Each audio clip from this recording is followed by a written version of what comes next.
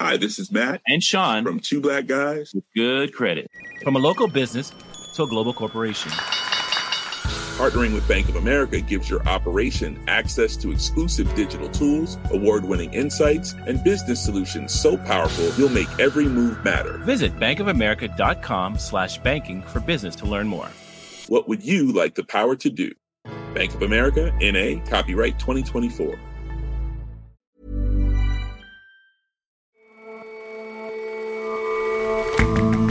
Hello and welcome to The Intelligence on Economist Radio. I'm your host, Jason Palmer. Every weekday, we provide a fresh perspective on the events shaping your world. Recent frenzies of trading around small fry stocks such as GameStop have drawn attention to a practice that every generation of brokers and dabblers discovers: predatory trading. We look into how it works and why it's not going anywhere. And stories about plastic in the oceans have abounded in recent years, from vast garbage patches on the surface to tiny bits of it in the water. But the stuff that makes it to the darkest depths, researchers have learned, is actually being put to use.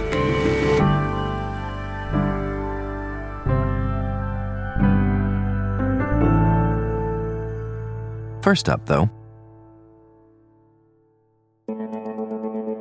South Africa has halted its rollout of the Oxford AstraZeneca vaccine, just a week after the country received its first 1 million doses. It seems the vaccine offers limited protection against a new variant of the coronavirus that's now dominant in the country.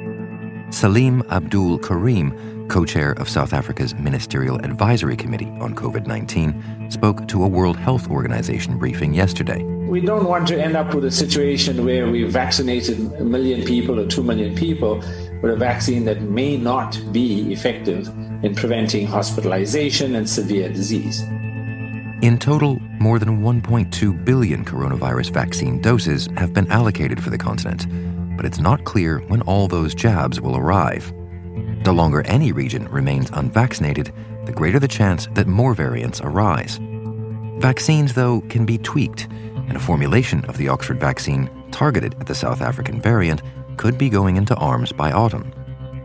What scientists cannot address is the long-run damage to Africa, both in human and in economic terms. So far, the continent seems to have been spared from the worst-case scenarios predicted early on in the pandemic, but the longer-term picture remains bleak. In many ways, the impact of the pandemic in Africa is worse than it appears on the surface or in the official numbers. Kinley Salmon is one of our Africa correspondents based in Dakar. It is the case that having a young population has to some extent protected the continent from the virus. Fewer Africans are known to have died from it than Americans or Europeans, but the true scale of infection and death is really hard to gauge. A study in Sudan recently showed that perhaps only 2% of all the COVID deaths were recorded in the official tally. And the economic impact, too, is worse than it looks. Last year, the region's economy shrank for the first time in 25 years. Tourism has been badly hit, as have commodity exporters, things like oil in Nigeria. And taken together, GDP per capita fell below 2010 levels last year. So things are perhaps not quite as bad as in some other parts of the world, but certainly still very tough, and things may yet get tougher. How so? What are the particular challenges to Africa? Africa faces quite a number of challenges in the next few years as it tries to recover from the pandemic, but the biggest and first of them really is vaccines. Some African governments have perhaps failed to grasp the urgency of the situation. In Tanzania, for example, the populist President John Magufuli even casually cast doubt on whether vaccines work. Unajifukizia huku unamuomba Mungu, unaswali, unasali, claiming that homespun precautions such as steam inhalation were better than vaccines, and even added that if the white man was able to come up with vaccinations, then vaccinations for AIDS, malaria, and cancer would have already been found. So it's not so much a question then of supply, given that quite a few vaccines have been essentially booked at this stage? A number of vaccines have been booked, but the big question is when will they arrive? Because right now there aren't anywhere near the number of vaccines required for everyone in the world, and rich countries are of course at the front of the queue for those vaccines that have been produced. Africa's going to need perhaps 2.6 billion doses to vaccinate everyone, and those are not being made locally, and so they have to rely on suppliers elsewhere for the moment. So that means joining the queue. All this means that whereas rich countries aim to vaccinate most of their people by the middle of this year, The African CDC, a public health body in Africa, is aiming for 60% of Africans to be vaccinated by the end of next year.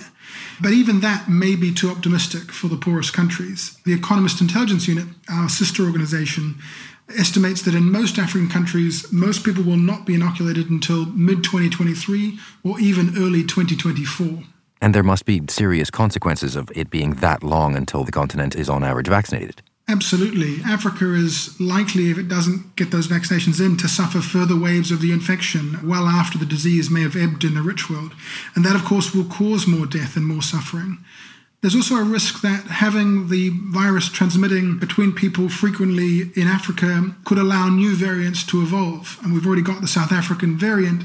And these new variants could endanger people even in rich countries if they prove to be resistant to vaccines. And then finally, of course, not having vaccines could force African policymakers to continue with these very difficult economic lockdowns or curfews, even after many other countries around the world are set free of those kinds of restrictions. And if the public health concern lasts that long, then surely the economic concerns will last at least that long. That's right. I mean, many African countries are facing pretty severe crises at the moment, just getting enough finance to pay their bills. Africa has very limited fiscal space. On average, countries in sub-Saharan Africa are now spending more than 30 cents on every dollar they raise in tax revenue paying their debts, and that's up from about 20 cents on the dollar before the pandemic. On the debt side, too, over half of low-income sub-Saharan African countries are now classed as in debt distress or at high risk of debt distress, according to the IMF. And what about countries with bigger economies? Well, actually, the two biggest economies in Africa, Nigeria and South Africa, are both in pretty deep trouble. Nigeria, for example, was described by the World Bank as being an unprecedented crisis recently. The bank is not normally quite so blunt. In Nigeria, there has been a legacy of poor economic management for a number of years, and the pandemic's really exacerbated that quite badly. And South Africa, too, is in trouble. It had been in recession twice in the last 3 years before the pandemic hit. And, of course, now is struggling itself with a particularly heavy toll from the pandemic. So both countries, in fact, are facing a difficult road out of the crisis. And what about outside help in terms of financing? There has been quite a bit of outside help, although the crisis, of course, is very big. But in 2020, the IMF, for example, provided $16 billion in loans. Most of that came with relatively few strings attached. And this helped African countries, to respond to the pandemic, to avoid some of the liquidity crises that were looming. The World Bank also dispersed another $10 billion. But many countries got that funding, particularly from the IMF, under emergency allocations that came quickly and relatively easily. And those allocations, for many countries, will soon be exhausted. The rich world has also been trying to help when it comes to debt. They've provided liquidity to countries through something called the Debt Service Suspension Initiative that basically allows poor countries to put off debt repayments until July 2021. This is, of course, helpful, but the trouble is that those payments are just suspended and they have to be paid back with interest in about 5 years' time. So as the chief economist for Africa at the World Bank put it to us, it may just be kicking the can down the road. So how do you see this playing out then? How high could the human cost of all this be? Well, the stakes are pretty high. I mean, the pandemic has already done a lot of damage to people's health in Africa. It's hitting their economic prospects and their wealth. And it's also affecting education, of course. Hundreds of millions of students in Africa have been affected by school closures. This increases the risk of dropouts and reduces the prospects for Africa's largest ever generation. So overall, the costs here really are quite significant. There are, though, some reasons for optimism, and we may see vaccine rollouts accelerate. There's also hopes that commodity price rises could give Africa a real boost as the global economy recovers. But, on balance, the evidence probably points to a pretty difficult road ahead with several more waves of the virus hitting already struggling health systems and perhaps a form of economic long COVID in Africa. So, Africans have come through this showing remarkable resilience, but it may yet be that the toughest years are still to come. Kinley, thank you very much for joining us. Thank you.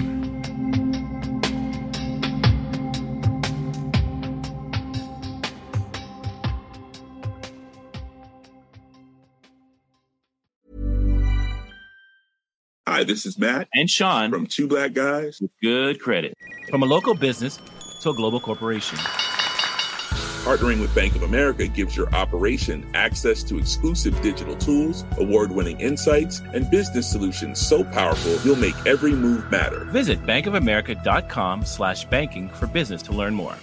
What would you like the power to do? Bank of America, N.A., copyright 2024. Here's the truth about AI. AI is only as powerful as the platform it's built into. ServiceNow puts AI to work for people across your business, removing friction and frustration for your employees, supercharging productivity for your developers, providing intelligent tools for your service agents to make customers happier, all built into a single platform you can use right now. That's why the world works with ServiceNow. Visit servicenow.com/AI for people. Markets have been frothy lately.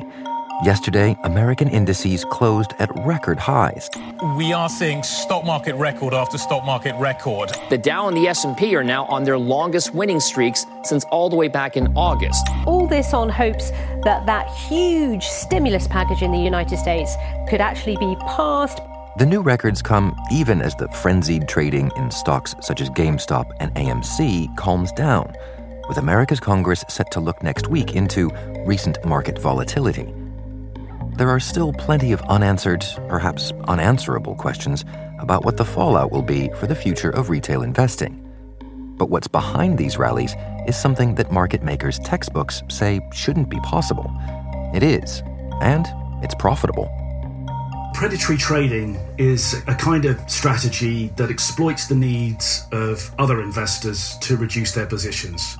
John O'Sullivan is The Economist's capital markets editor.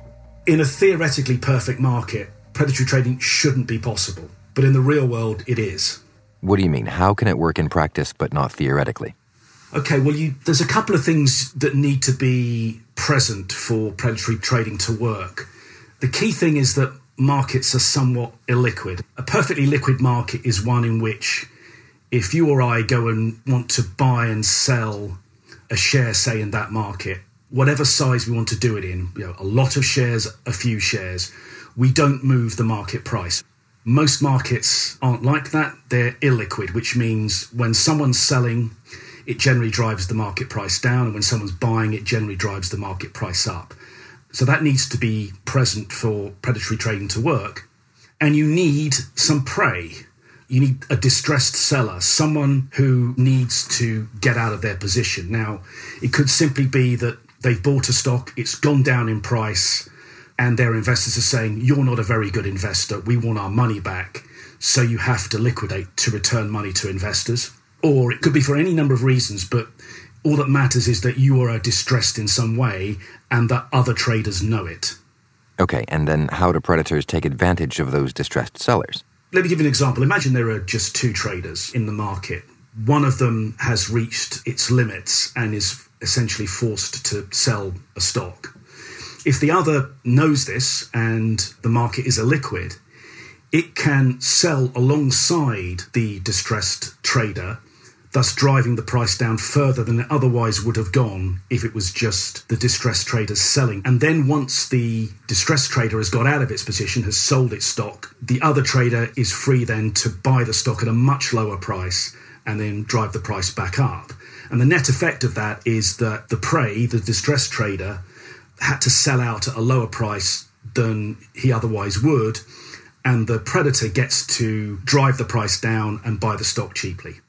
So the trading that we've seen in the past couple of weeks from the Redditors on things like GameStop, that is an example of this predatory trading? It certainly had many of the characteristics of predatory trading.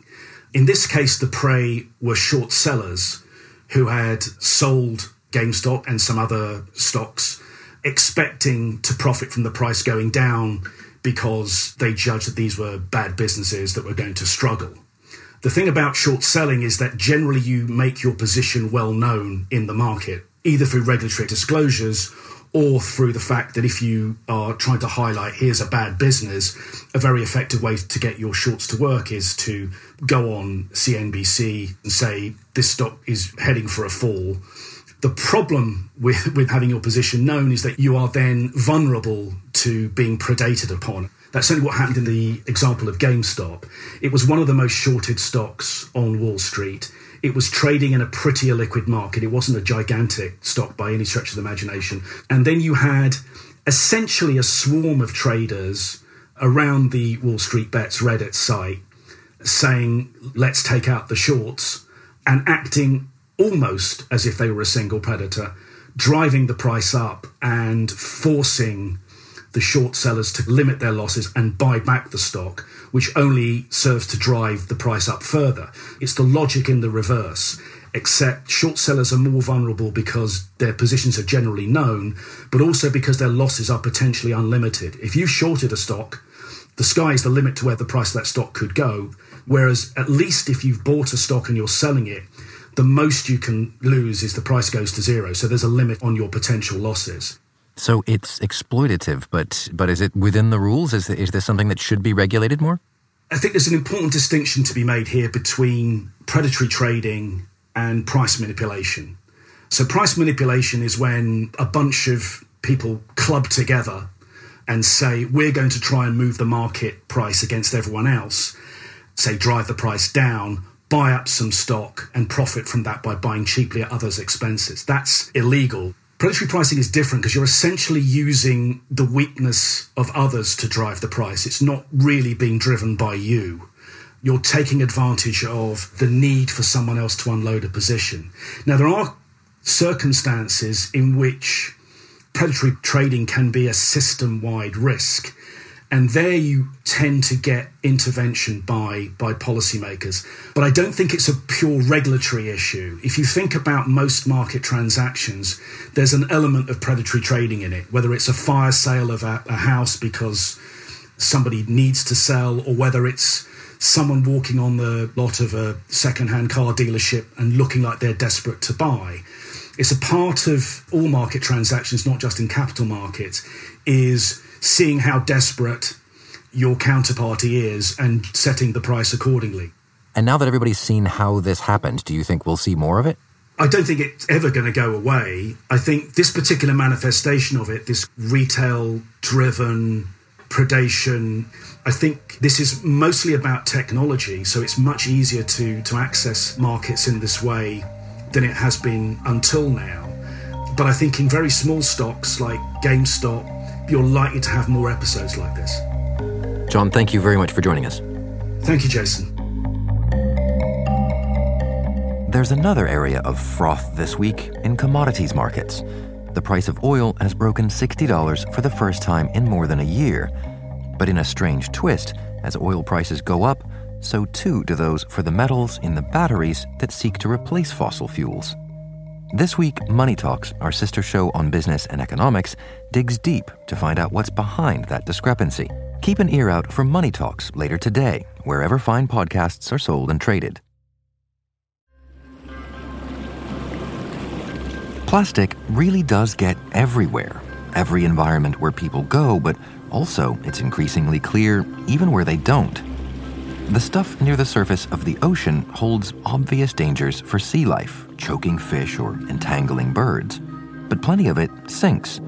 In 2018, researchers were horrified, if not surprised, to find a plastic bag in the Mariana Trench, the deepest of the ocean deeps. Now what they're finding is a surprise. Some of it can be a help to the creatures that live in those depths. There's a lot of plastic in the ocean, and it's making it to all kinds of environments.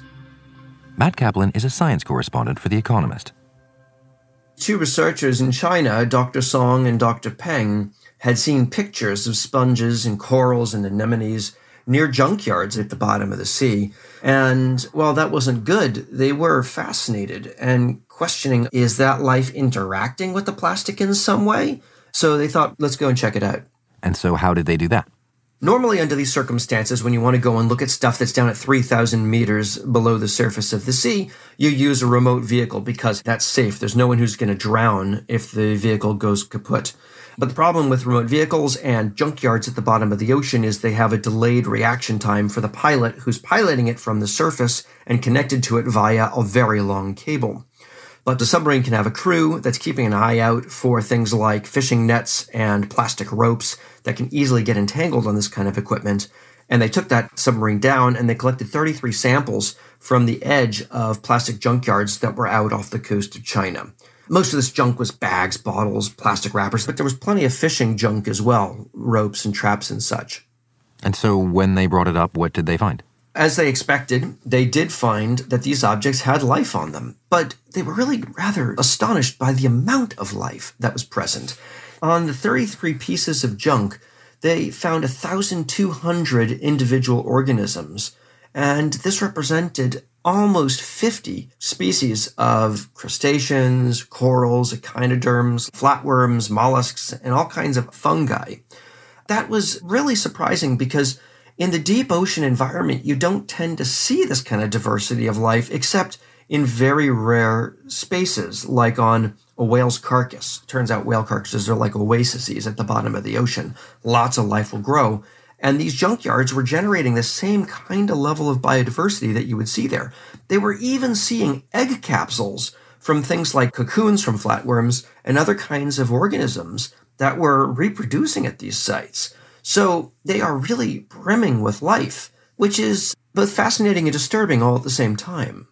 Well, quite. I mean, what's the hypothesis for why the plastic seems to be such a good substrate for life? The deep ocean is really covered with ooze, and that is not an easy habitat for animals to live on. For burrowers, it's okay, but for filter feeders and all the other animals that want to make a living by interacting with the water itself, you're very exposed if you set up shop in the middle of a giant plain of nothing. So that's why the researchers think that these plastic junkyards are proving so very attractive to so many animals. Is that a bit of good news then for the bottom of the sea, that this plastic, though it ends up there, is at least giving more animals a chance? In the long run, probably not. So certainly there are animals that are making use of this plastic junk and making it their home.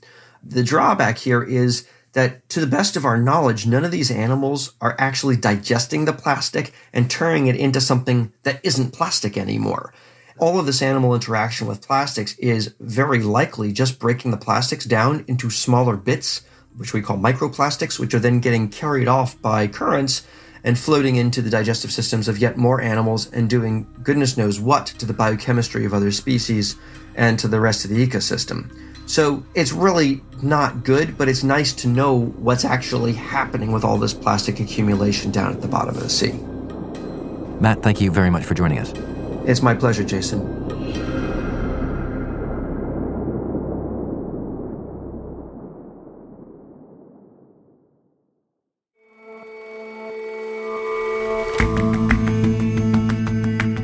That's all for this episode of The Intelligence. If you like us, give us a rating on Apple Podcasts. And see you back here tomorrow.